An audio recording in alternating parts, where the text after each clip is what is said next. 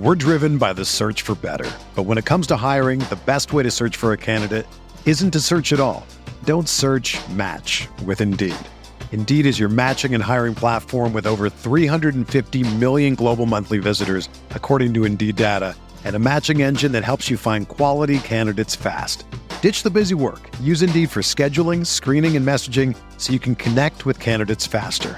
Leveraging over 140 million qualifications and preferences every day, Indeed's matching engine is constantly learning from your preferences, so the more you use Indeed, the better it gets. Join more than 3.5 million businesses worldwide that use Indeed to hire great talent fast. And listeners of this show will get a $75 sponsored job credit to get your jobs more visibility at Indeed.com/Blue Wire. Just go to Indeed.com/Blue Wire right now and support our show by saying that you heard about Indeed on this podcast. That's Indeed.com/Blue Wire. Terms and conditions apply. Need to hire? You need Indeed. This podcast is sponsored by Liquid Death. Are you thirsty? Parched? Do you like dark and eerie, sinister names for your beverages? Then you'll love Liquid Death. Go to liquiddeath.com, use the promo code BIGBLUE. Blue Wire.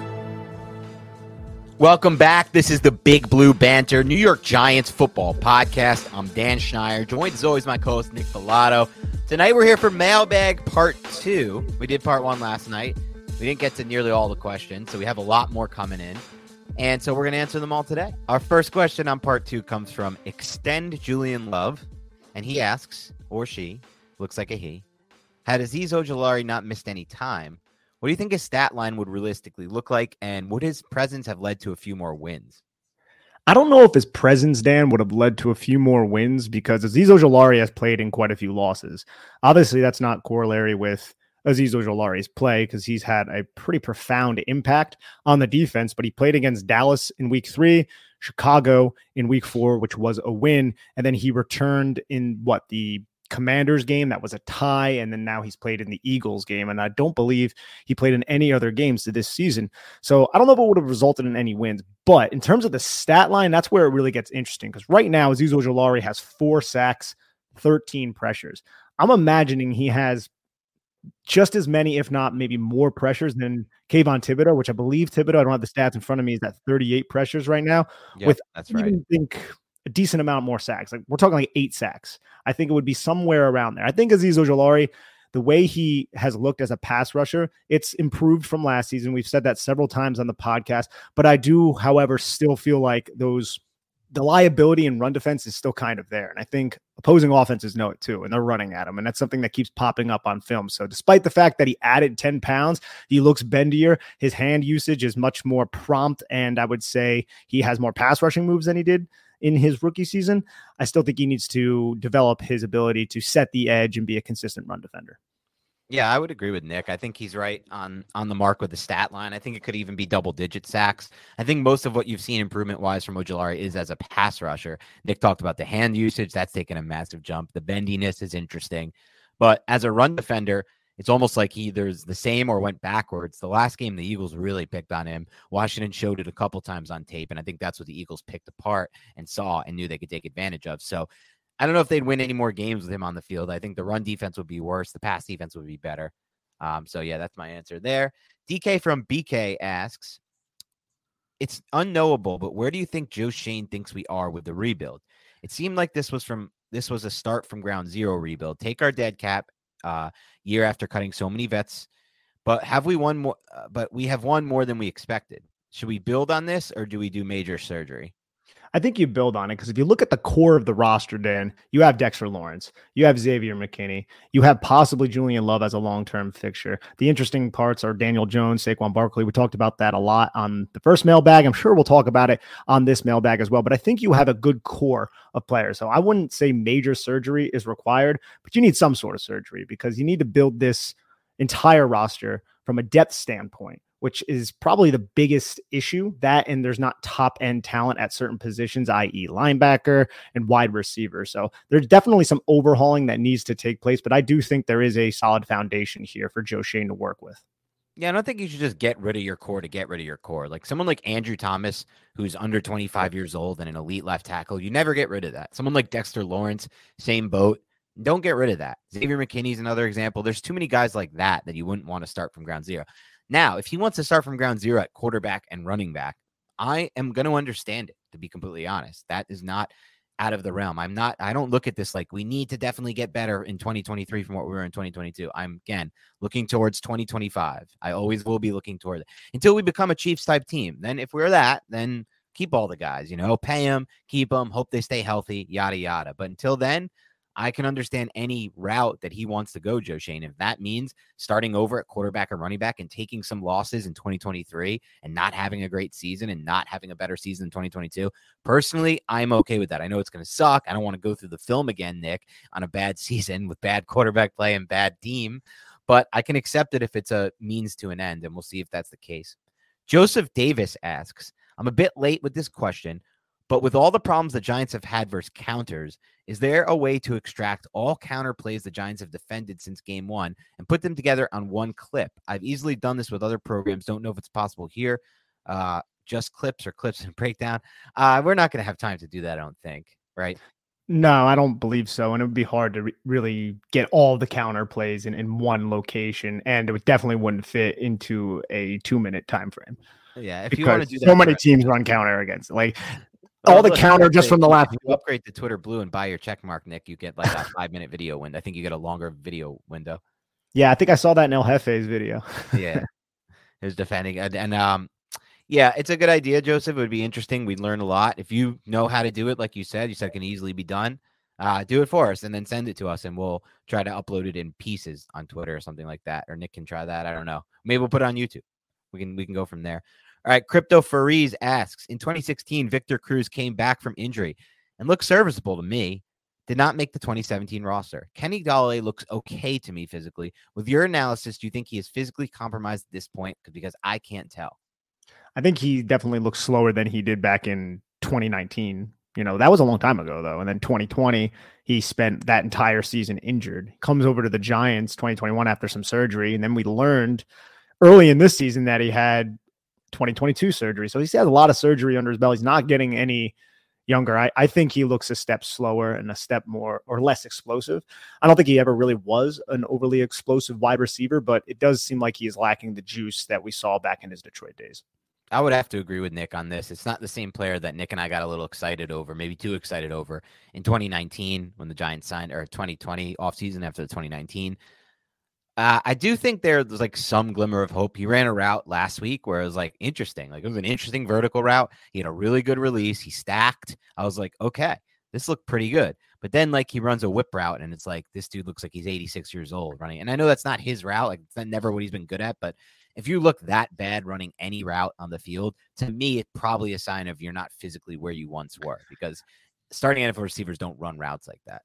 And the Giants have had two big-bodied receivers of the similar prototype of Kenny Golladay on this roster this year. Colin Johnson and Isaiah Hodgins. And to call a spade, both of those guys look a lot more explosive and a lot more effective on the football field. And it sucks to hear that because this guy's getting paid so much money. But if you watch Isaiah Hodgins, he knows this offense. He knows where to be against certain coverages. I just did a piece on Big Blue View about Isaiah Hodgins. By the time this episode drops, go and check it out. You'll see what I'm talking about in terms of his football IQ and his release package off the line of scrimmage and how deceptive he is with some of his double moves. I mean, that goes back to his time in Buffalo. And I don't think Kenny Golladay necessarily has the same type of skill set to do that. Now, he did pull off that nice double move against Philadelphia and James Bradbury, where he did get open. It took a little bit of time, but you can watch those two clips between Isaiah Hodgins' double move and Kenny Galladay's. Although they are different routes, you can just see there's a different level of speed and an ability to sell with Isaiah Hodgins than there is with Kenny Golladay.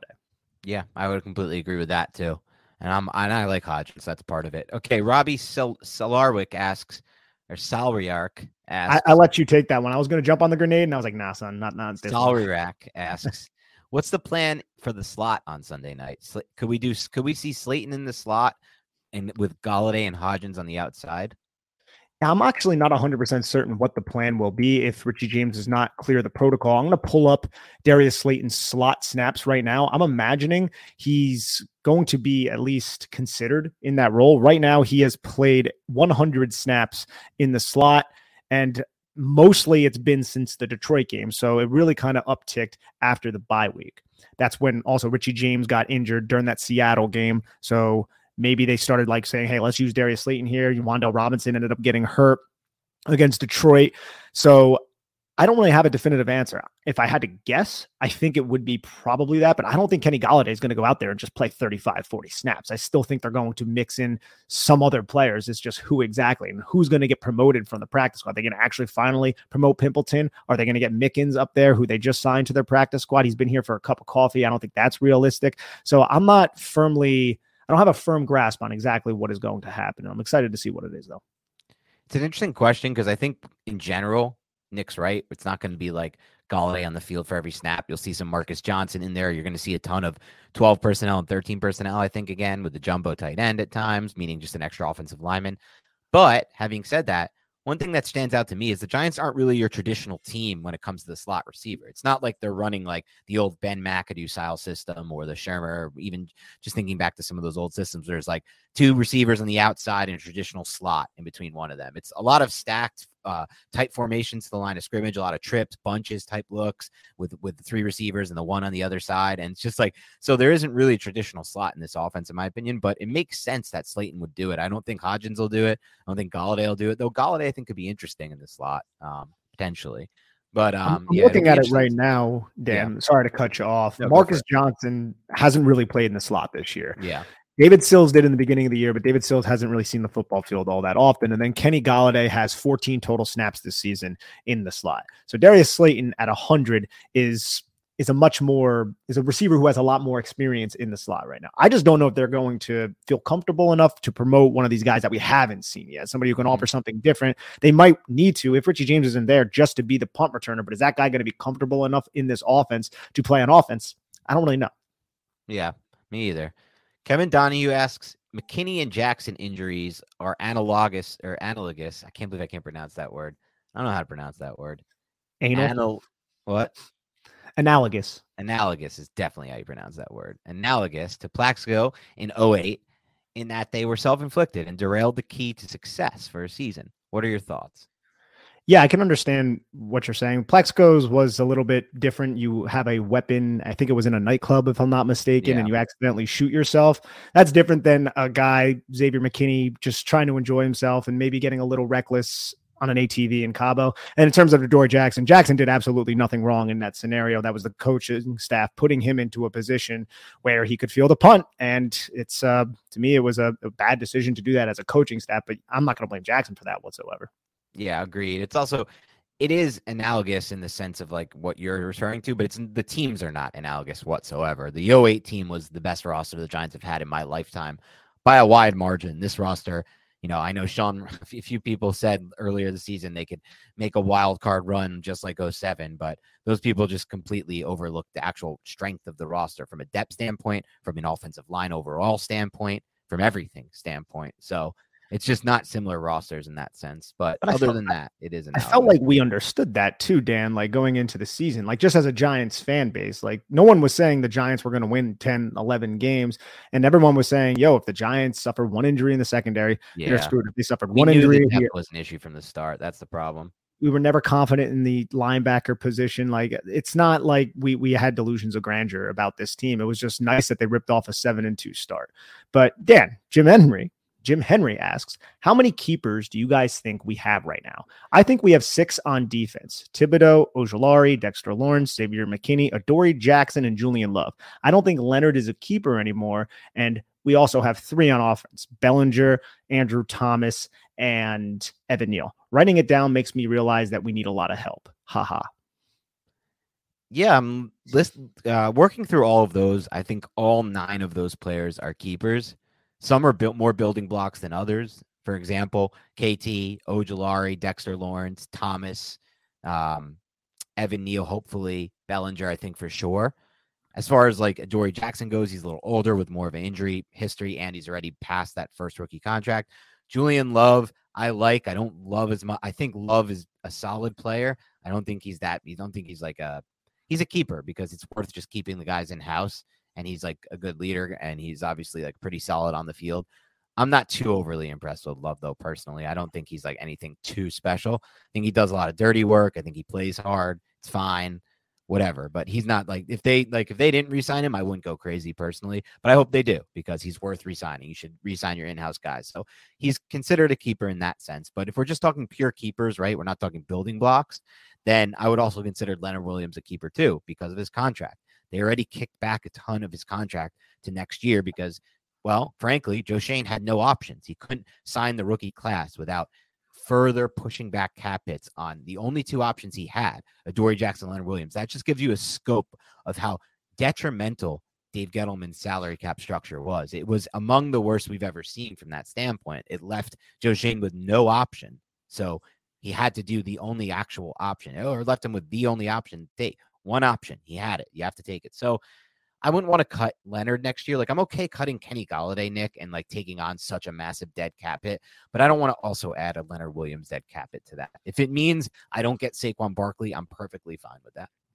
Yeah, I think I'm right there with you. And in terms of Julian Love, look, Julian Love, I don't feel like has the upside of a Xavier McKinney. I think he is a player that you want on your defense. I also think he is being asked to do a lot right now. And is that unfair for him? I don't know if unfair is the right word to quantify that, but I think he had, like, if you watch the tape, and I know you do, man, he's in the box all the time. He's next play, he is playing the deep half. He's literally wearing every hat that a secondary piece can play on a team that wants to run a lot of quarter, meaning he's going to be aligned where a linebacker typically is on third and long situations. And I think that's difficult, man, just to know exactly where you have to be in every single certain situation. I just really appreciate and value how smart he is. And I think that's what I really, As long as he's willing to take a contract that reflects that type of player, I'm all good with it. And I think he will too. I don't think he thinks he's going to reset the safety market or anything. Or anything like that. Yep. Curmudgeon68 asks, I was wondering, since you said the Giants use Barkley in the backfield on passing downs, mostly to pick up blitzes, why don't they line up a guard in the backfield to do that and split Barkley out wide? Seems like a waste to have your best offensive player blocking when he could be catching passes. A lot of it is chip and releases, and the times when the blitz doesn't end up coming, then he just releases into the route. And there have been, I would say, a solid amount of plays this year where that has happened, where he scans, sees that the blitzer's backed off in his zone, then now he's the check down option. I'd rather have Saquon Barkley acting in that manner than, let's say, a Josh Azudu if he was healthy. I would be interested to see, though, them just like throwing that out and being like, all right, this has been okay. We're not really moving the ball on offense. Let's just line him out wide and have an extra receiver and go empty a little bit more often. That's another thing we haven't talked about, or I didn't talk about the last one. They asked, like, what can the coaches do more? One thing I would like to see a lot more of is empty. I remember during Jones's rookie season, empty worked really well. It's still all quick game. Like, it's fine. You just get rid of the football. But empty, and it doesn't even have to be all quick game. They ran some empty with Shermer that was like, you know, those half field high read high to low, and he would read high and he would throw high, and like, it's quick. The ball's out of his hands in 1.5 seconds, but it's a deeper throw because, you know, it's tougher to defend when everybody's out in routes empty. And if you put Saquon Barkley on the line of scrimmage, lined up a little wider, it does force the defense to move a linebacker out there or a safety or whatever it may be. Yeah, you don't have the guy helping the block and chip and release, and our offensive line stinks, but just get rid of the ball fast. We're driven by the search for better. But when it comes to hiring, the best way to search for a candidate isn't to search at all. Don't search, match with Indeed. Indeed is your matching and hiring platform with over 350 million global monthly visitors, according to Indeed data, and a matching engine that helps you find quality candidates fast. Ditch the busy work. Use Indeed for scheduling, screening, and messaging so you can connect with candidates faster. Leveraging over 140 million qualifications and preferences every day, Indeed's matching engine is constantly learning from your preferences, so the more you use Indeed, the better it gets. Join more than 3.5 million businesses worldwide that use Indeed to hire great talent fast. And listeners of this show will get a $75 sponsored job credit to get your jobs more visibility at Indeed.com/Blue Wire. Just go to Indeed.com/Blue Wire right now and support our show by saying that you heard about Indeed on this podcast. That's Indeed.com/Blue Wire. Terms and conditions apply. Need to hire? You need Indeed.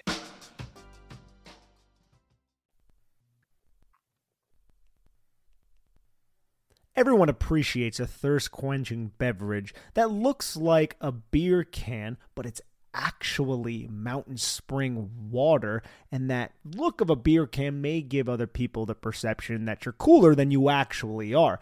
But this product I'm referring to is obviously Liquid Death. It's refreshing, it has multiple flavors, and it will help kill, probably brutally, plastic pollution. I've tried Liquid Death, and it is thirst quenching when I'm parched. It hydrates me, so give it a try, and if you would like to do that, go get Liquid Death at your local Whole Foods Market, Target, and Stop and Shop stores, or find a Liquid Death retailer near you with their store locator tool at liquiddeath.com/bigblue. That's liquiddeath.com/bigblue. Ready to win money and boost your odds? WynnBET is now live in Arizona, Colorado, Indiana, Louisiana, Michigan, New Jersey, New York, Tennessee, and Virginia.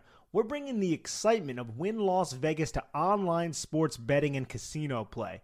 Exclusive rewards are right at your fingertips with Wynn Rewards on WynnBET. Get in on all your favorite teams, players, and sports from the NFL, MLB, NBA, NHL, golf, MMA, WNBA, college football, and more. Great promos, odds, and payouts are happening right now at WynnBET. From boosted same-game parlays to live in-game odds on every major sports, WynnBET has what you need to win. Ready to play? Sign up today to receive a special offer. Bet $100, win $100. Download Bet Win. Download the WynnBET app now or visit wynnbet.com to start winning. Be on the lookout for the WynnBET Win Hour each Thursday from 5 to 6 p.m. Eastern Time. During WynnBET Win Hour, marquee games of the week will have better odds on WynnBET, giving you a larger payout opportunity. Offer subject to change. Terms and conditions at wynnbet.com. Must be 21 or older and present in the state where play through WynnBET is available. If you or someone you know has a gambling problem, please call 1-800-522-4700. That would be the only thing. It's like, Daniel Jones, you need to get rid of the ball because I don't trust this Giants offensive line in a 5-man protection. And I also don't really think Saquon Barkley's that good of a receiver either. That's the other issue, yeah. That is an issue. Like, the one thing, man, though, that would have been great. Do you remember? I can't remember exactly what game. I think it was the Detroit game when they did align it empty. And Saquon Barkley was, I think, like the number 2 in a 3-by-2 set. And he ran that deep over route. And he was freaking wide open. Jones, I think, checked. Come back to that route. Yeah. I mean, you would have to catch him. Missed him. He was literally wide open on a deep over. And Jones just like didn't see it and threw some underneath drag or whatever. But I mean, the same concept happened against Philadelphia this week on the 37-yard catch by Darius Slayton. Yeah. It wasn't Saquon Barkley. It was it wasn't Isaiah Hodgins either, but it was some receiver. He just ran a quick hitch. Darius Slay bit down, and then from the backside, you isolated basically against a safety, robbing Darius Slayton against that guy, and there was no one in the deep third. So the Giants sprung a big play, and I know it was in garbage time, but it's something that I feel like Mike Kafka has dialed up a couple times, those backside drag and those backside overs on Y cross. But whenever that opposite cornerback doesn't sink, Jones needs to recognize that and throw it. And there have been times this season where either he didn't have time to do it or he just didn't see it and he went with the check down. Yeah, completely agree. So we'll see what happens there, but that'll be interesting if they do work that in more. Danny Dimes season asks, are there any good interior offensive linemen the Giants can add in free agency? So for me, I looked at this first, Danny Dimes. To me, there's one guy that stands out by far above the rest. I think there's some retreads in there that are kind of like a Glowinski type that I wouldn't want to invest in. But there's one super, really interesting, talented player coming off his rookie deal who's been used at like 4 different positions on his offensive line, which hasn't helped him. He's had injuries, all things that I love, because I think if you put him in at center or guard, he'll find his home and just let him stay at one position. He'll find his home and become like a top 10 or top 15 player at his position. I actually think he has top 5, top 10 upside from the little bit I've seen.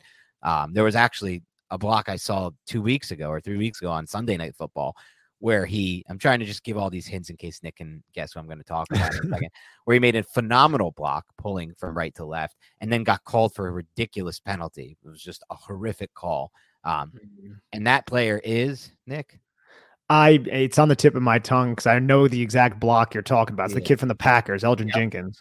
Yeah, I don't think they're letting him out of Green Bay. They might have to based on their cap situation. Dude, he's literally, if the Giants could get Elgin Jenkins, that would be such a home run, but he would also, I think, command like top of the market. Oh, big money. Yeah. Huge deal. They get Elgin Jenkins, say goodbye to Saquon Barkley. And quite frankly, I'm okay with that. Yeah. If he can stay healthy, and I'm pretty sure he's dealt with like little injuries here and there. I think he had one serious one, but when he made him play like 4 different positions on that line. And he's insane. He was insane coming out of the draft. Yeah, and he fell a little. We loved him coming out of that draft. I would love to have him. Yeah. So that's our guy, Danny Dimes. Elgin Jenkins, I would be perfectly fine giving him a massive guard contract. Person. It's just because, look, they're only going to have 2 big contracts on the offensive line coming up. Andrew Thomas, and then it would be Jenkins. And I'm okay spending 2 massive chunks of the cap on the offensive line. Hell, I'll spend more. I don't care. It just doesn't matter to me, really. Just get the great offensive line. I don't need to spend 15 mil at the running back position. Mark Cavallero asks, is there a strong possibility the Giants do not win another? He says there is a strong possibility the Giants do not win another game this season, putting their record slightly ahead of Judge's first. Looking at it holistically, what is the evidence that Brian Daboll is a significant upgrade to Judge? Is it player development, play calling, discipline? I'm not saying he isn't. I just want your guys' view on where do you feel he is better as a coach? Because if the results are similar to the first year of Judge. And he says, I say that because a lot of us fans thought that we really liked Judge after year 1. Yeah, I felt like Judge said everything correctly in front of the microphone, but I think there are a few, I would say, big points that I appreciate about Daboll a little bit more than I appreciate about Judge. And I think it is the in-game coaching decisions and the conservative nature of Judge that kind of just wore out its welcome here in New York. I think a little bit of it was he just didn't trust his team at all. I don't think he trusted his offense. I also think in his nature, being a New England guy, he was naturally a little bit more conservative. I think Brian Daboll, he has had a couple conservative moments here or there, but I would like to get your opinion on this, Dan. Generally speaking, I don't see the same type of conservative straight play calling with Daboll that we did with Joe Judge. I think that's the main thing. And then secondly, I do think the approach of Daboll with his players is a much more inviting approach than Joe Judge, who tended to have a little bit more of a New England type of approach. You know what I'm saying? Like, I also think Brian Daboll is himself, whereas Joe Judge was a little bit mechanical in front of the microphone. Not saying he was phony or fake, but I did think like he was just, this is our talking point. This is what I'm going to say to this question. Whereas Daboll like goes like, then he considers the question and then he responds. Still kind of coach speak, but I do think in terms of the locker room, Daboll's approach plays more with the players than Joe Judge. Yeah, I completely agree. I think the first thing for me would be the route combinations, the difference in what we're seeing. We're actually seeing them scheme open players this year, and it's Mike Kafka calling the plays. It's Brian Daboll scheming the offense with Kafka's help, but it's Brian Daboll scheming this up. So route combinations in the pass game, just night and day, whereas we saw during the Judge era, and that can lead to points in the future.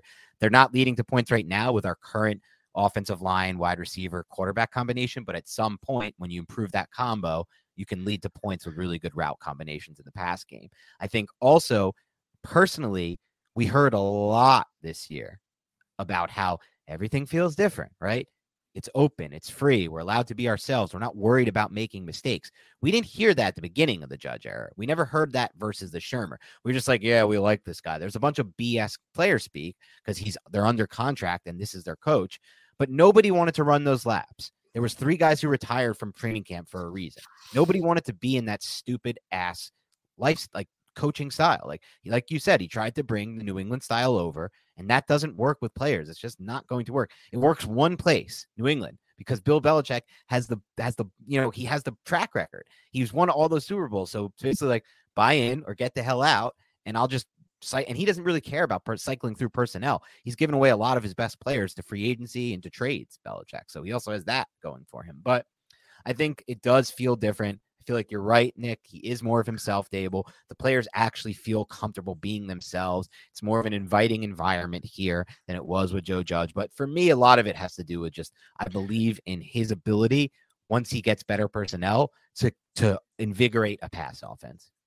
I agree with that too. I wasn't even really looking at Jason Garrett as the variable here too. Like Yeah. the red zone efficiency of Mike Kafka and Jason Garrett, there's a huge difference in the creativity used in the red zone to score touchdowns. And I also like how this coaching staff, in my opinion, is doing a much better job than the previous coaching staff using Daniel Jones's legs. True. I think the flip side of that argument, you could say, well, Daniel Jones was hurt every year in the NFL. And I'm like, yeah, I get that. But I don't believe Daniel Jones is the type of quarterback that you can consistently win with if you don't leverage his athletic ability, because it's his probably best trait. Yeah. And I think that's another great point. This is one thing you can also look at as why can we, view this first year better than the Judge year, and why can we have some hope is this coaching staff, Dable is the main culprit for this, maximize Daniel Jones. I mean, he may not have the best stats of his career right now. I don't know what the stats look like, but this is by far and away the best Jones has ever played. Don't point me to the 2019 season just because he had 24 touchdowns, 12 interceptions. He had 3 games where he dominated that season. They were all against defenses that had either given up, like Washington in that second game in 2019, on their coach, or just bad, terrible defense. When he faced like the Vikings that year and all the good defenses, he threw for like 150 with like 2 interceptions each game and like fumbles. And so this is the best version of Jones I've ever seen by far on tape. And he did it in 1 year working with him. So that would be probably even bigger than the route combinations or anything else we've mentioned. Just how much he's really improved the quarterback, whoever that quarterback may be. We're talking Daniel Jones in this instance, but I think he'd be able to do that with basically any quarterback he gets his hands on. And Dan, I think it's just wild that back in Daniel Jones's second season, even his first season, it was like, yeah, there's really no weapons for this guy to throw to. And we're still having that same exact conversation. And it's like we've said several times, it's not for a lack of trying, but it's just really crap luck and some just really dumb investments. Yeah, bad evaluations are mostly it. I don't even think luck is as big a factor as Wanda Robinson torn ACL. And that's Sterling the one. But Golladay was a horrific evaluation. They got the results on the hip surgery, signed him anyway. Tony, beyond bad, by them. And some people say the same thing with Jerry Reese, but just instead of that versus the offensive line, which is something I've always disagreed with. They point to he did Pugh, he did Richburg, he did Flowers. Well, that was over an 11-year span. He didn't consistently draft all linemen in rounds 2, 3, 4. That was always my argument. If you look at those draft classes, he did not consistently draft on day 3 and on day 2 the offensive lineman. He took some big swings on horrible evals with Flowers and stuff, but he didn't take the consistent, keep replenishing offensive line approach. Especially from the 2007 to 2010 range, where all the guys were starting to get older. I didn't feel like he had a lot of draft picks. I'm trying to go through my head right now. And then he was like, okay, I need to start getting guys. He selected Will Beatty out of UConn and did things like that. But there was a large chunk when the offensive line was still good where they weren't replenishing these aging offensive linemen with younger talent. And I feel like it was just kind of forced towards the end of 2011, 2012, 2013. Yep. Completely agree with you on that. Okay. Brian Heafy asks, Mac Jones is pissed at Matt Patricia and Joe Judge's play calling. Matt Patricia is clearly not cutting it as an OC. Mac may be pounding the table with his agent to getting out of New England. Belichick clearly is trying to help Judge and Patricia become more equipped on the offensive side of the ball to get head coach positions. This is his theory, by the way. This is Brian's theory. He says, with Matt Patricia failing and Joe Judge in position to take the helm and take over as offensive coordinator, and he's quote unquote willing to run through a wall for Daniel Jones, is there a world where we can tag Daniel Jones and trade him for Mac Jones on a rookie deal so that we can reserve more resources and cap space for addressing other major holes on the roster? I think there's certainly a world where Joe Judge is going to attempt to get Daniel Jones. And that goes to the thing we've been talking about. What's the market? If that is the case, there's going to be a market for Daniel Jones. In terms of the Giants trading and getting Mac Jones, I get the rookie contract. I don't know how much I would want Mac Jones right now. I like the rookie contract, but I kind of feel like it would just be okay, we're going to bring this kid in. And I don't know if I want Mac Jones to be the quarterback of the New York Giants for the future. I just feel like he is a less athletic version of Daniel Jones with a worse arm. Yeah, he definitely has a worse arm than Jones. He's definitely less athletic. I think he's a better processor than Jones. I think that's fair. Yeah. But that's not enough because his arm talent is worse and his legs are worse. So I definitely don't want Mac Jones. Now, the interesting side of this is if Joe Judge, and I think Belichick would probably be a decent fan of Jones too. If Joe Judge and Belichick are super in on Jones, maybe you can tag and trade him and get a second rounder or something if you are planning to move on from Daniel Jones. So that's something interesting to consider. If there is a market from Jones and you don't believe in him, if you're Joe Shane, maybe you still tag him anyway just so you can trade him.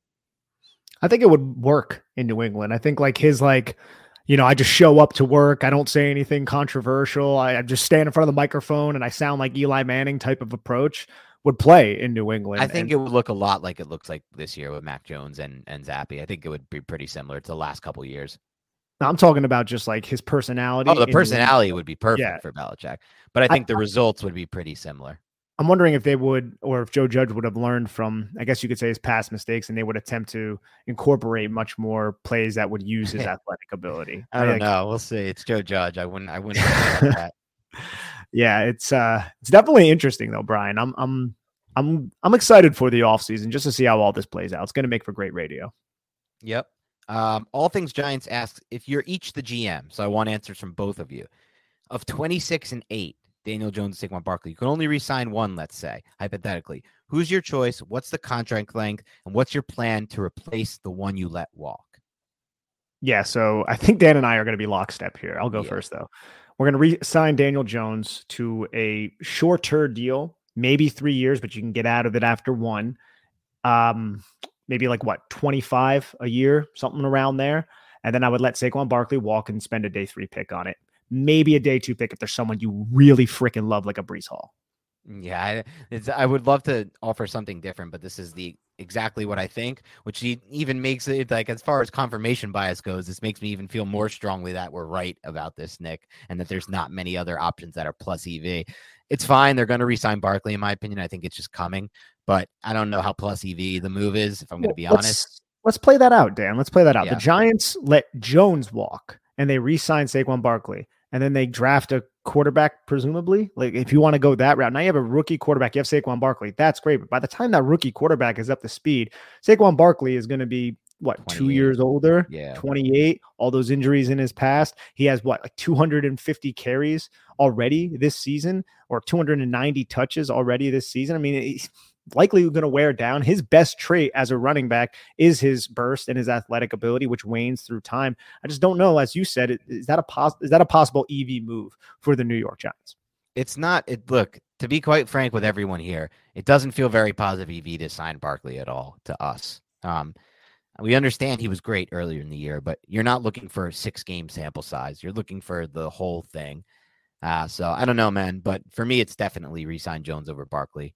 Out of those two for sure. And my plan to replace him is the exact same as Nick's. I'd be so mad if we tried to replace him with Josh Jacobs in free agency, or something stupid like that, signing a free agent back. I want to go to the well in the draft over and over and over again with day 2 and day 3 running backs, mostly day 3. Just keep pounding them, because when you find them, they're under contract for 4 years at $1 million against the cap, fewer than $1 million. It's like $880K against the cap. Dameon Pierce, Khalil Herbert. If I actually pulled up the last 10 drafts, I could read off 20 names, I'm sure, who are interesting at running back. Now, some of them may not be good anymore because they've been injured, but that's the whole point, right? The position gets injured. It has a short shelf life. Why are we investing guaranteed money against the cap in it? Ding, ding, ding. So it is what it is. This is one that I feel very confident in. So I'm probably not going to move off of it. I may sound like I know it all on this one. Doesn't mean I know it all, but it just means I'm very confident in my opinion of it. And I'm not going to be moved off of it because it's not a good position to invest in, no matter who it is. So let's do, and it's going to happen. So it's okay. I'll get used to it. I'll read this one. Joel Cam asks, what do you guys think happens to Leo? He's a great player, but I think with the cap hit, Dexter's extension and needs, he might get cut. Can we replace Leo with a vet and another rookie at interior defensive line? Ironically, a potential free agent, lower cost replacement is a guy by the name of Dalvin Tomlinson. Yeah, Joel. So actually, because they were forced to restructure the contract, his 2023 cap number is $33 million, which is, I think, the third highest paid non-quarterback, which obviously I can understand why you would say, should we cut him and replace him with a Tomlinson? But unfortunately, it also includes, because he was forced to restructure this contract thanks to Gettleman's terrible, horrific management of this roster. Permanent. Say it again. Permanent real estate. He'll have it for life. They can't really cut him because they would take on $21 million in dead cap just to cut him. So you would basically be paying $21 million to not be on the team, saving about $11 million. But I don't think, and maybe you can get Tomlinson for that $11 million number, but I'd rather have Leonard Williams for 11 million and Tomlinson for 11 million, right? So you should only view this as 11 million, basically.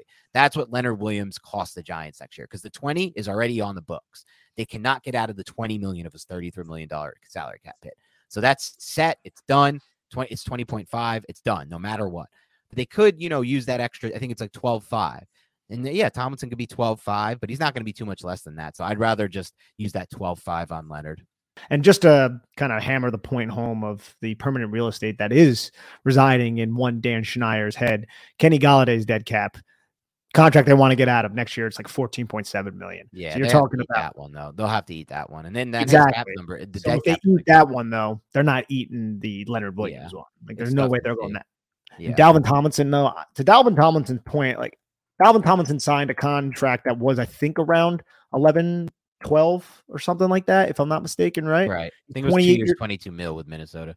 Yeah, 2 years, 22 mil. He's 28 years old right now. He's still playing a good amount of snaps. So he already has 404 snaps this season, 20 pressures, 2 sacks. Still doing Dalvin Tomlinson things, absolute stud.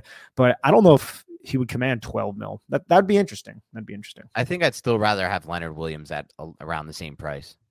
Oh, yeah. As would I. Definitely. He's much even more, if it's like only a few million less for Tomlinson, I'd prefer Leonard, I think. But it's just the situation they're in. Then after that, the year after, they have only like a 5.4 million dead cap with Leonard. So he'll be cut in 2024, almost certainly, I would think. I believe that's a void year too. Yeah, true. Yeah. So we have a question from Mike KG.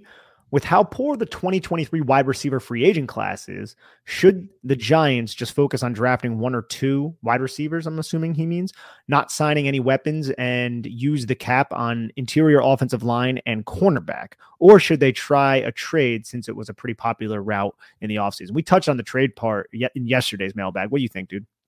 Yeah, the trade part's interesting. Like Nick said, we have to wait to see like who's disgruntled and which star receivers aren't getting paid by their current teams. But I'll say this: not going to say exactly who, but I've heard that the Giants there is serious interest between the Giants and Odell Beckham Jr., and that is a definite possibility. But at this point, he's probably just going to wait to become a free agent. He's going to basically be the best free agent wide receiver. It's that bad of a free agent wide receiver class. So will they win a bidding war? Will they want to win a bidding war? I don't know. I've heard if he does come, it will be a package deal with Saquon Barkley. And I think that's pretty obvious if you listen to him speak about his free agency. He's basically said, we have unfinished business, me and Barkley. I want to play with Barkley again. He's not going to sign with the Giants if they let Barkley walk. So, if they sign Beckham, they sign Barkley, they sign Jones. That's when we start to talk about, well, now we might have to let Xavier McKinney go, right? Or now we might have to let Julian Love go, because there's not unlimited cap space. You got to remember, Andrew Thomas and Dexter Lawrence are about to get massive market-setting deals. Andrew Thomas is probably going to become the highest-paid left tackle in NFL history when that contract is signed. Dexter Lawrence probably going to be paid the highest interior defensive line contract, or right there up with the Chris Joneses of the world when that comes to fruition. When you lock in those 2 mega contracts, and you're signing Jones, and you're signing Barkley and Beckham, that's basically it. Now you're pumping cap to future years. You're done. There's no free agency. So it might be better, like you said, Mike, to just say, screw it.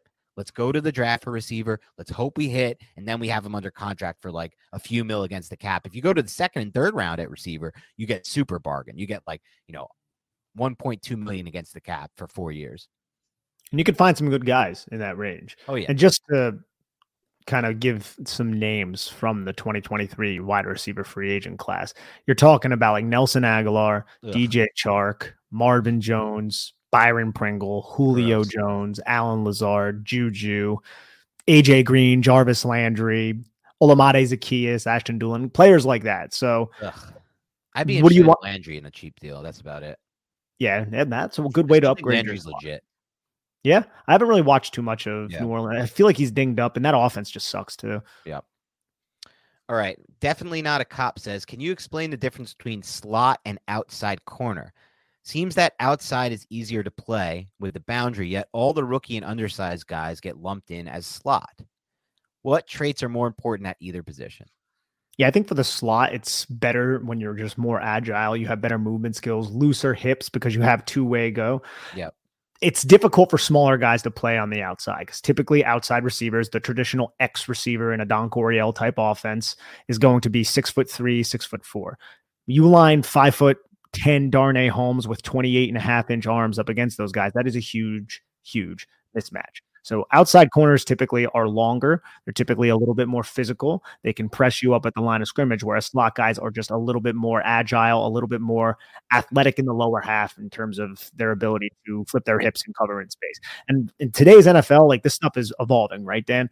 Like slot corners is becoming like a big thing, right? So if you have the ability and you have the feet and you have the hips and you have the discipline and the eyes to align in the slot, you could be a great outside cornerback. You could have all the length and you could be physical. But if you also possess those other things, you might get stuck in the slot with the proliferation of 11 personnel and the fact that a lot of offenses are aligning, receivers like Larry Fitzgerald and all of these really star-studded wide receivers in the slot. So I do feel like there is some sort of evolution going on, but those would be, I think, the two primary traits to differentiate between the outside cornerback and the slot position.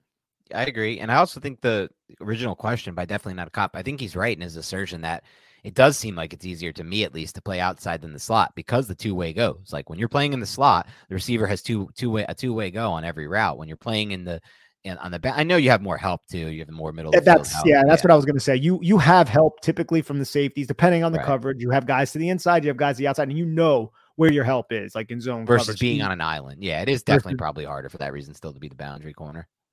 But I mean, yeah, it's perspective, and it also depends on coverage. Like if you're in Wink Martindale scheme, you're in the slot. Yeah, you're playing man a ton in the slot. That's tough. That's why I look at Darnay Holmes, and I'm not the biggest Darnay Holmes guy, but I'm like, bro, they asked this guy to align across from CeeDee Lamb in the slot how many times? Like that is such a difficult task. It is. Okay. Another question from Brian Heafy, who says, another long-term vision question, but how many years would Jerome Henderson need to spend under Wink to call his system? I see Henderson as an intriguing defensive coordinator prospect for the long haul. I don't think you're crazy because he said, am I crazy at the end of the question, but I don't really know how to fully quantify how many years he needs within a system. He seems to be a really, really good defensive backs coach. I don't know if he has aspirations to be a defensive coordinator, but if he does, I'm sure he would do an excellent job once he is up to speed. But I don't even know if he would call Wink Martindale's system. Like he could have different types of philosophies, and now he is just coaching to Wink Martindale's system because that is his defensive coordinator.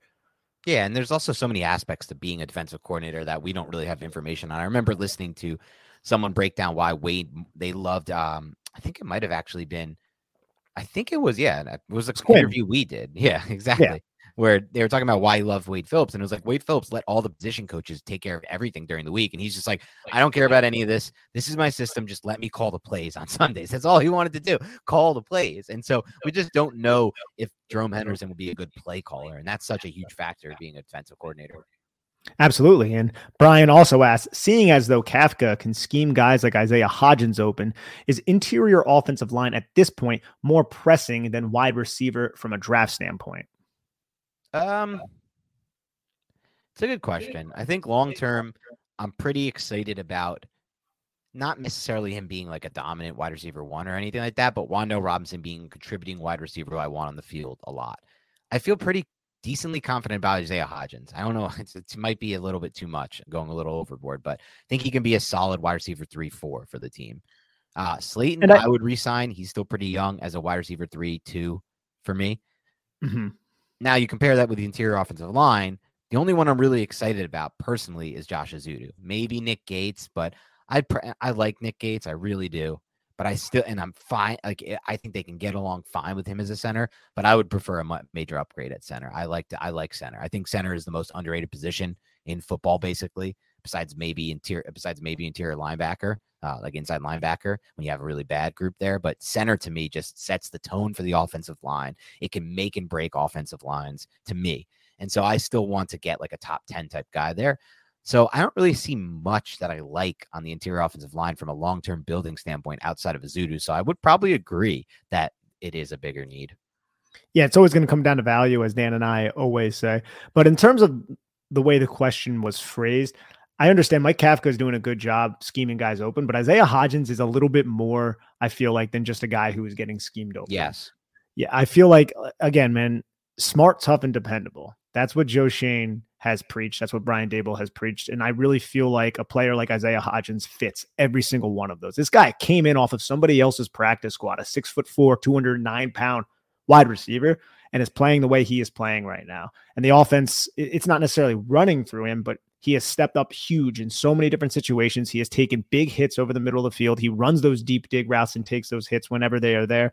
And in the quick game, he understands how to manipulate space. He has the spatial awareness that I feel like Brian Daboll needs in these types of receivers. I just don't think receivers like Isaiah Hodgins, and I don't, I'm not saying he's TO or anything ridiculous, but you typically don't find guys like Isaiah Hodgins just chilling on people's practice squad. He was just buried in a very deep wide receiver room. So I think he has a place on this Giants roster. I believe he's an exclusive rights free agent next year, meaning the Giants can match any offer. So I think if the Giants want him, no one's going to go out of their way to throw money at Isaiah Hodgins. So like a ton of money. So I think the Giants can bring him back. And I really think Brian Daboll respects him and likes his game. And I think a combination of him and Colin Johnson could be solid as depth guys next year. And we all hope that the Giants do invest and get like a prime number one type of asset for whoever is the quarterback. But I think I would say I would rather have upgrades at the interior offensive line, especially if the Giants are going to continue with Daniel Jones and Saquon Barkley. Yeah, for sure. I would agree with that as well. Last question for Brian. He says, is Bobby Johnson part of the problem, or is it just a lack of talent and health on the offensive line? I think it's a lack of talent and health. Look, I'm not in practice though. Like I can't tell you like what he's doing with his EDDs and things like that. Like I'm not sure. I've heard a lot of people who I respect rave about Bobby Johnson. I liked what he has said in interviews, and I just look at the personnel he's working with, and I don't believe the personnel is really up to par for a playoff contending team. And here we are, the New York Giants. They're contending for a playoff spot. So I'm not going to hate on Bobby Johnson. I think we kind of touched on something like this in yesterday's podcast. I'm not going to hate on him, but is he a top guy? No, not right now. At least it doesn't seem like it.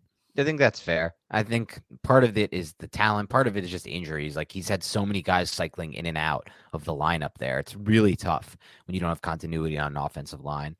Okay. We have the next one from Michael Ziesman, who asks, any lessons learned or opportunities to exploit we should look for from the offense based on the last Commanders game?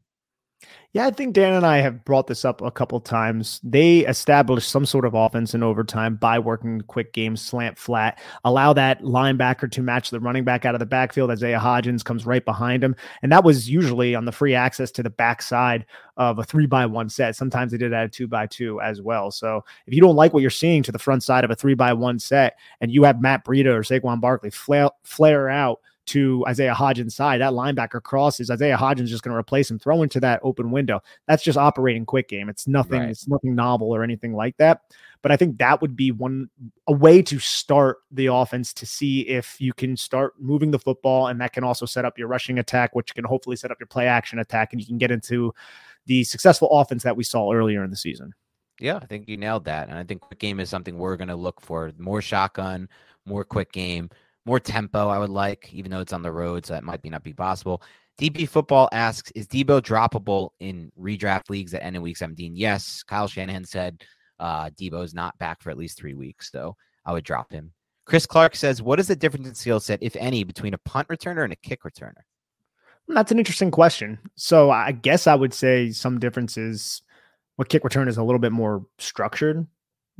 Like there are lanes that you can pick and sift through. And maybe that's why we see more of a running back doing it. Whereas a punt return, there is some structure to it, but it's much more, I'm going to catch it. I'm going to read what's in front of me, and I'm going to use my athletic ability to make people miss. Now there are, responsibilities for punt teams and things of that nature, but I do believe kickoff is just a little bit more of a structured type of play. But I don't really know. I don't know the complete nuances though. I'll say that much. I think that's right. Plus the punt returner, there's less space to work with. So you need surer hands for sure.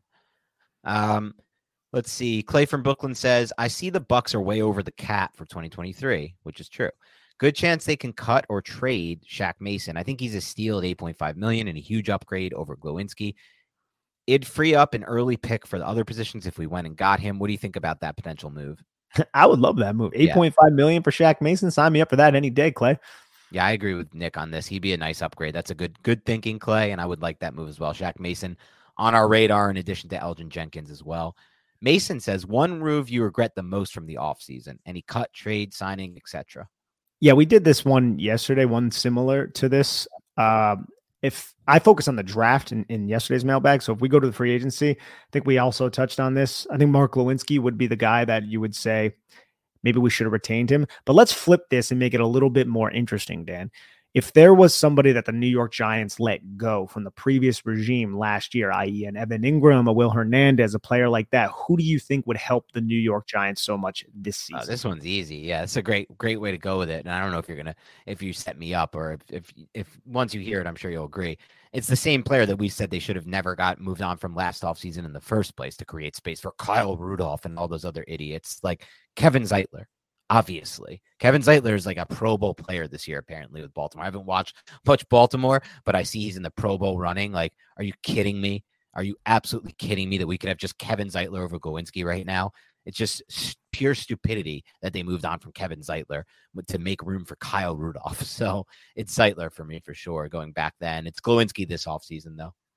It's what we called it at the time was coaching hubris, right? Yeah. Because the Giants, they just didn't invest in the offensive line because they had a young Matt Parrott and a young Shane Lemieux there. Well, Shane Lemieux got hurt. Matt Parrott, he got hurt at the end of the season. But Will Hernandez flipping to the right side would fix all his issues. Exactly, and that was an egregious mistake. Unfortunately, now he's out here in the desert starting, I believe, which it's not going well out here.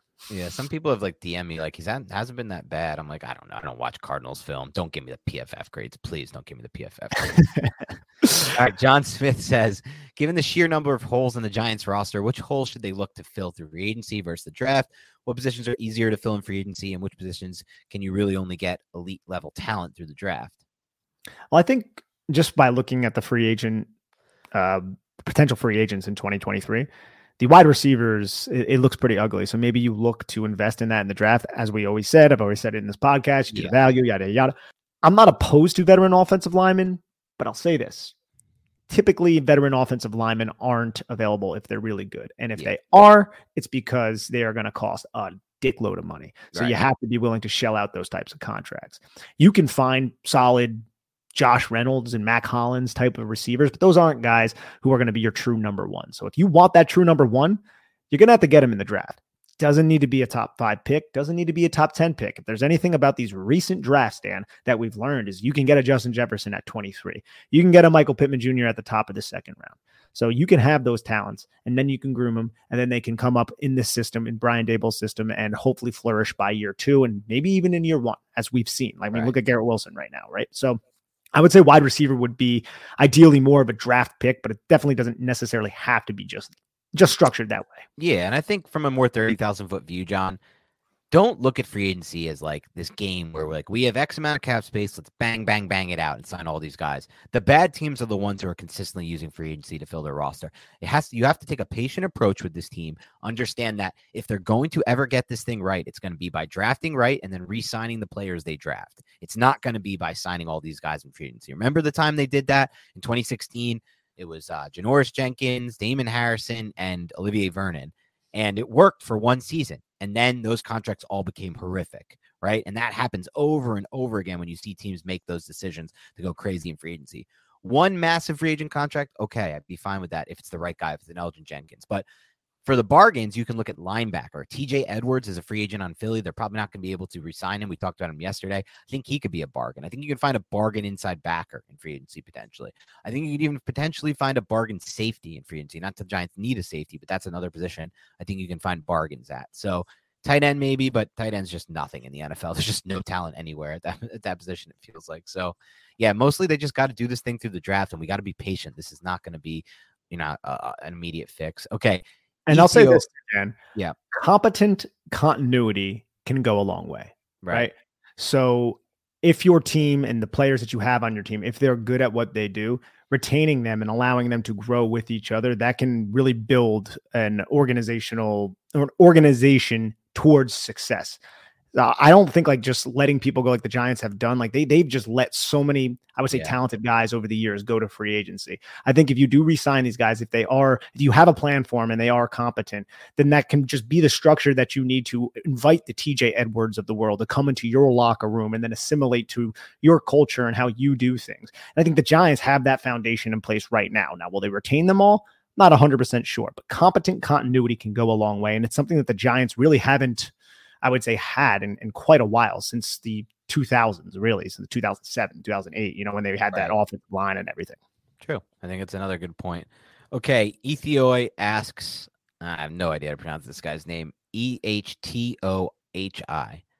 Ethoy asks, what are the team's 3 biggest needs going into the offseason? 3 biggest needs going into the offseason. I think it's got to be what? Linebacker, interior offensive line, and then wide receiver or cornerback. And it's difficult to really say which one it is. I'm not really 100% certain on which one it is, because you get Aaron Robinson back. What can you expect from Aaron Robinson? Cordell Flott will be another year into his development. Is Rodarius Williams a guy who's going to be on this roster? Maybe I guess I would lean towards wide receiver, but cornerback has to be in this conversation as well. And it just kind of goes to show you how much this Giants team actually still needs and the lack of depth that's actually here. Yeah, I mean, when you have the depth that they have, not only the depth, but the lack of top end talent at corner and receiver that they have, you know how much further away they are than it seems, because you don't win in the NFL without corners and receivers these days. You need to pass the football to win these games, like, consistently. You can try to grind to something, but you need to get consistency in the pass game at some point. So I would agree with Nick. It's a debate with me between wide receiver and corner for the third need. I would go receiver. And it's also kind of nuts because we don't even know if Daniel Jones is going to be the quarterback, and we didn't even say quarterback. So if you say Jones isn't there, then quarterback becomes a need. So it's a whole freaking it could be messy. Running back is going to be a need, but that's one you could find so easy in the draft. Ethoy also asks, okay, this one's for Nick. What's your favorite Army story? No, oh my God, Dan, come on, disrespect. Your favorite military story? I don't know, Ethoy. I have plenty of stories from in country and out of country. I guess maybe I could tell like a quick funny one. So first I should probably go over how the chain of command is set up. So I was in 1st Battalion, 6 Marines, infantry unit. Within a battalion, you have 3 line units. So in 1st Battalion, 6 Marines, it was Alpha Company, Bravo Company, Charlie Company, then you have H&S. So you're talking about each company having around 200 people, more or less. And then you have Weapons Company. Why am I telling you all this? Well, I'm telling you all this because one time when I was boot, so that means I was new. I was like 19 years old. I was at a boot camp. I was in the fleet with 2 of my buddies, Kang and Villalobos. We were walking to the shower. And something that's pretty common for enlisted people to do is they mock their officers. So the battalion commander, this guy's in charge of 1-6. He's been in the military for, 15 to 20 years. He's a lieutenant colonel. He had a pretty distinct voice, right? We're talking an unmistakable voice. So there's a sergeant major underneath him. This guy's an enlisted guy, probably been in the military for 20 plus years. He naturally is subservient to the battalion commander. Boot Nick Filato and his 2 boot friends were in AP Hill in this place called Tent City, and we were walking to the shower. We're walking and we're mocking our CO. We're mocking our battalion commander, and we are definitely mocking our sergeant major, who is naturally subservient to said CO. And we're saying some stuff that I'm not going to repeat on this podcast, but we were doing it, and it was nighttime, luckily, and we rounded a corner heading to the shower, and lo and behold, crossing our face as we round the corner is the sergeant major and every battalion first sergeant right next to him. Like, for real, the odds of this high-ranking, I'm going to show deference dude being in that location at that time, it was not high, hence the open, unflattering imitation. My butthole got so freaking tight. All 3 of our buttholes were air freaking tight because this guy had to have heard us do either the lieutenant colonel's voice, who had a very distinct voice, or his voice, mocking him, right? We just kept walking so fast because this dude was walking and he just slowly turned and just looked at us. And if he actually heard us, we would have been screwed. Like, it would have been terrible. Like, our lives would have been absolute hell. I don't think we would have got NJP'd, even though we were mocking. We were just having fun at their expense, which is something that's very common for enlisted people to do. As I said, we still talk about that story sometimes. It was definitely a doozy. I would say that much. There's a lot of things I could probably say that would be entertaining, but maybe for another time. Maybe for another time. Someone asked that question again because I enjoy hearing all of these, and I could never get Nick to talk about his military experience. The only time I really ever talk about it is when I made the mistake earlier, and I one time called it the Army by mistake, which is one of the most offensive things you can say to a Marine, I think. Yeah, I mean, we're just not the Army. I mean, we've done this before. That's like me saying, like, you're not offended by. Don't act like you're not better than the Army. Like, I'm not taking shots at I'm the just Army. kidding, by the way. We probably have tons of people here who served in the Army. I honestly, anyone who's served, from what I've heard, the little that Nick has shared with me, for anyone who has served in the Army or Marines or whatever it may be, you guys have a service that is incredible to this country. I can't even imagine my loser self in some of these situations, like how big of a bitch I might be. And maybe I would rise to the occasion and be a stronger person. I don't know, but it sounds really tough, and it sounds like you guys go through a lot. So definitely thank you to everyone who does. I was only joking because in the past I had been like, oh, tell me about this and this. And I'd say Army just because it was like in my head or whatever. And it was like first thing to think of instead of military or Marine. And Nick was like, no, I'm a Marine. I didn't know this going into boot camp, but you don't call Marines soldiers. So what do you call them? You call them Marines. And I didn't call know them that. soldiers. Okay, so that's another thing. You don't. We're not soldiers. No, you can call them military. Yeah. Okay. We're not soldiers. We're freaking Marines. And I didn't realize that until I got to boot camp, and it gets drilled into your head by your drill instructors pretty hard. Like, freaking soldier, like, and I was just like, oh, I always like American Soldier by Toby Keith. I like that song. Like, like silly, stupid, like 18, 17, however old I was. It's amazing, like what you would know and wouldn't know. Like some of the things, like one just little small thing that Nick told me like a few weeks ago that I didn't know is like, and it just shows how little you know if you're not part of the experience and you're not, serving your country. Like I didn't know you went to, like, you during boot camp, you get no time to yourself. Like Nick is like, you can't even talk to your friends. Like you can't even say like, what's up and like dap them up or something. It's like no time whatsoever.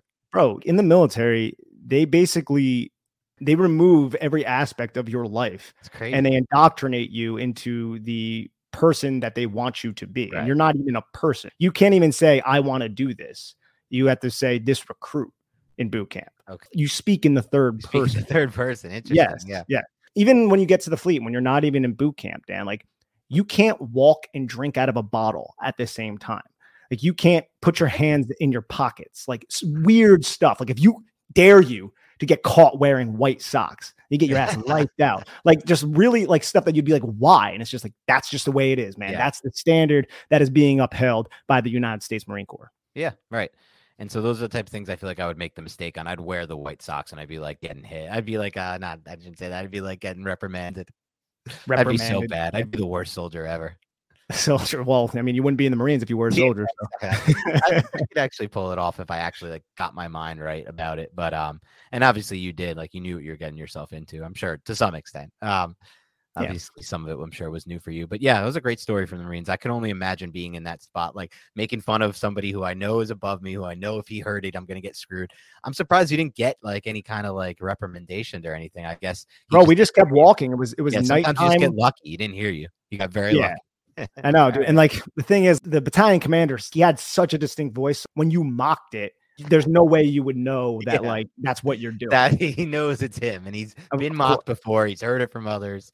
The voice we would use for the sergeant major was just like, "Oh, yes, sir. Oh, yes." Like such like a subservient little bitch. You know what I mean? Like, and like we were doing that right in front of him. He was right around the corner, and he had all the first sergeants around him. If they realized, all of them looking up to the sergeant major because they're beneath the sergeant major, they would have freaking been like, these boot ass dumb lance corporals. We're gonna freaking light these kids out. Oh man, it would have been a wreck. All right, last question here from Luna5X. How do the Giants score more points than the opposing team? That's how you win football games, Luna.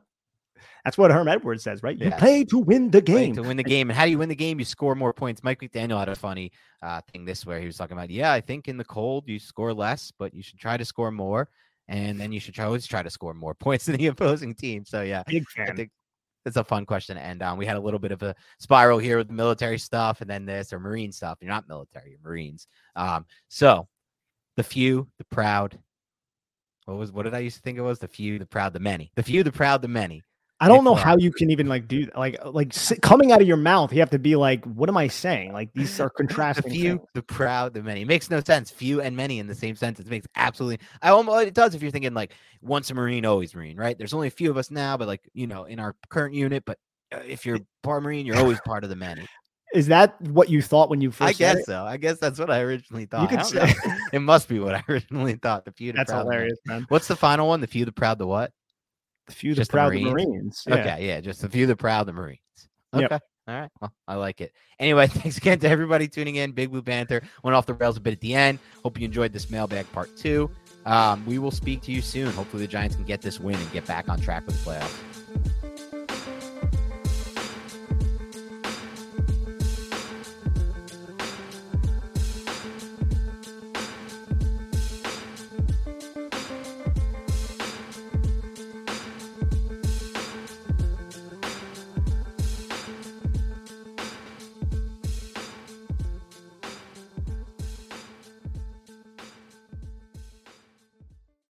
When you need mealtime inspiration, it's worth shopping Kroger, where you'll find over 30,000 mouth-watering choices that excite your inner foodie. And no matter what tasty choice you make, you'll enjoy our everyday low prices, plus extra ways to save, like digital coupons worth over $600 each week. You can also save up to $1 off per gallon at the pump with fuel points. More savings and more inspiring flavors make shopping Kroger worth it every time. Kroger, fresh for everyone. Fuel restrictions apply.